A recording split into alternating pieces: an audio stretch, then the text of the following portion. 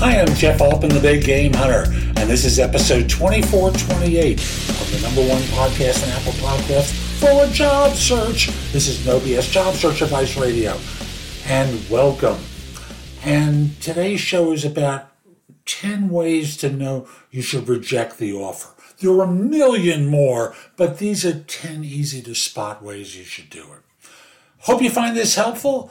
If you're having a decision and you're not sure, this will help. And with that, let's get going.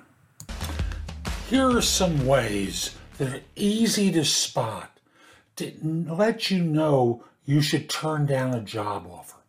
Now, I want to make it simple for you.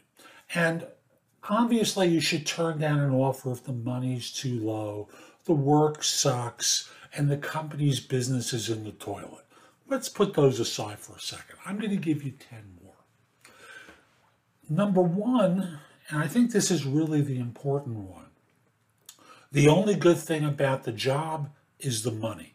Everything else, not really interesting or exciting or doesn't give you that feeling that you should do it. Number two, you have questions and they won't answer them, or they seem annoyed that you are asking them. They're dating. And that's the way it is on interviews. It's a dating situation. Each of you is trying to impress the other. And if they're going to respond by saying, we talked about that 2 weeks ago, or they otherwise seem annoyed, or they won't answer at all, your BS detector should go off. Number three, there's something incongruent between what was discussed in the interviews, for example, hours or travel, and what the offer letter says. Always read the offer letter just to make sure. Like, for example, in the interviews, they talk about a 9-to-5 job, but in the offer letter, they talk about something a lot more extreme. Or in the interviews, they talk about 10% travel, and in the offer letter, it talks about up to 75. There's a message in that. Next one, number four, the firm has a bad reputation, which can be for their business or how they treat employees.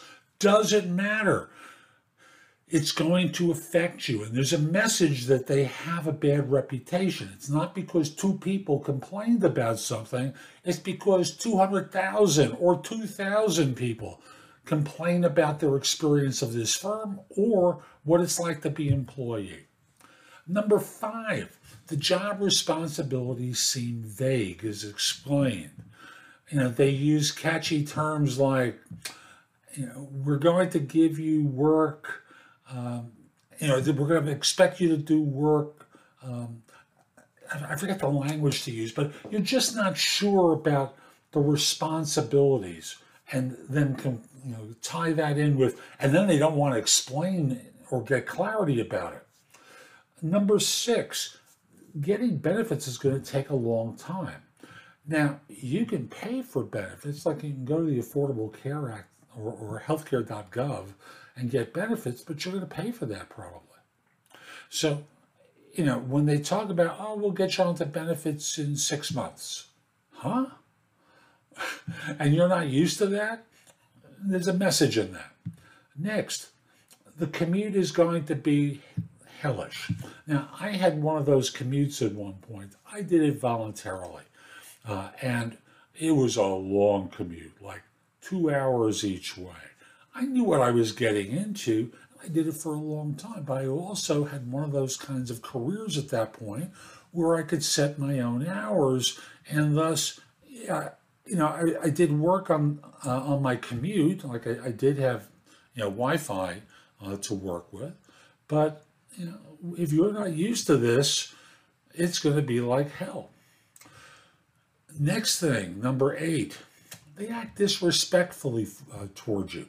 They cancel interviews, they're constantly late for appointments, they ghost you for long periods of time and only respond to messages, whether text or email after multiple, little nudges. The interviewers seem rude to you. Remember, this is like dating. You always want to feel like someone's interested in you and they're not treating you like a slab of meat, right? Number 9, there's no upside to the job. You're going to do the same work in the same way forever. And who wants to do that?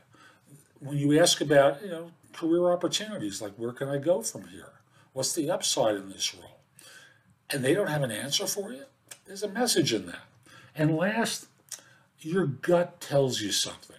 Now, I'm a believer in the BS detector. I smell BS here. And, you may not have words for it, but when all is said and done, there's just a feeling that you have that tells you not to do it.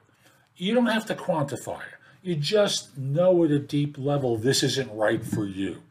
Pay attention to those feelings, because I know for so many people, myself included, that those feelings are signaling something to me that I should pay attention to. I'm Jeff Altman. I hope you found this helpful. Visit my website, thebiggamehunter.us. Go to the site, go exploring. I'm going to point out that this is something that you want to schedule a coaching session with me about. If you're not sure, we can work on some of the things that you might be able to do to get clarity so you can make a good choice. Again, my website is thebiggamehunter.us. Go there. There's a lot in the blog to help you go exploring. There are courses, books, and guides. Again, thebiggamehunter.us.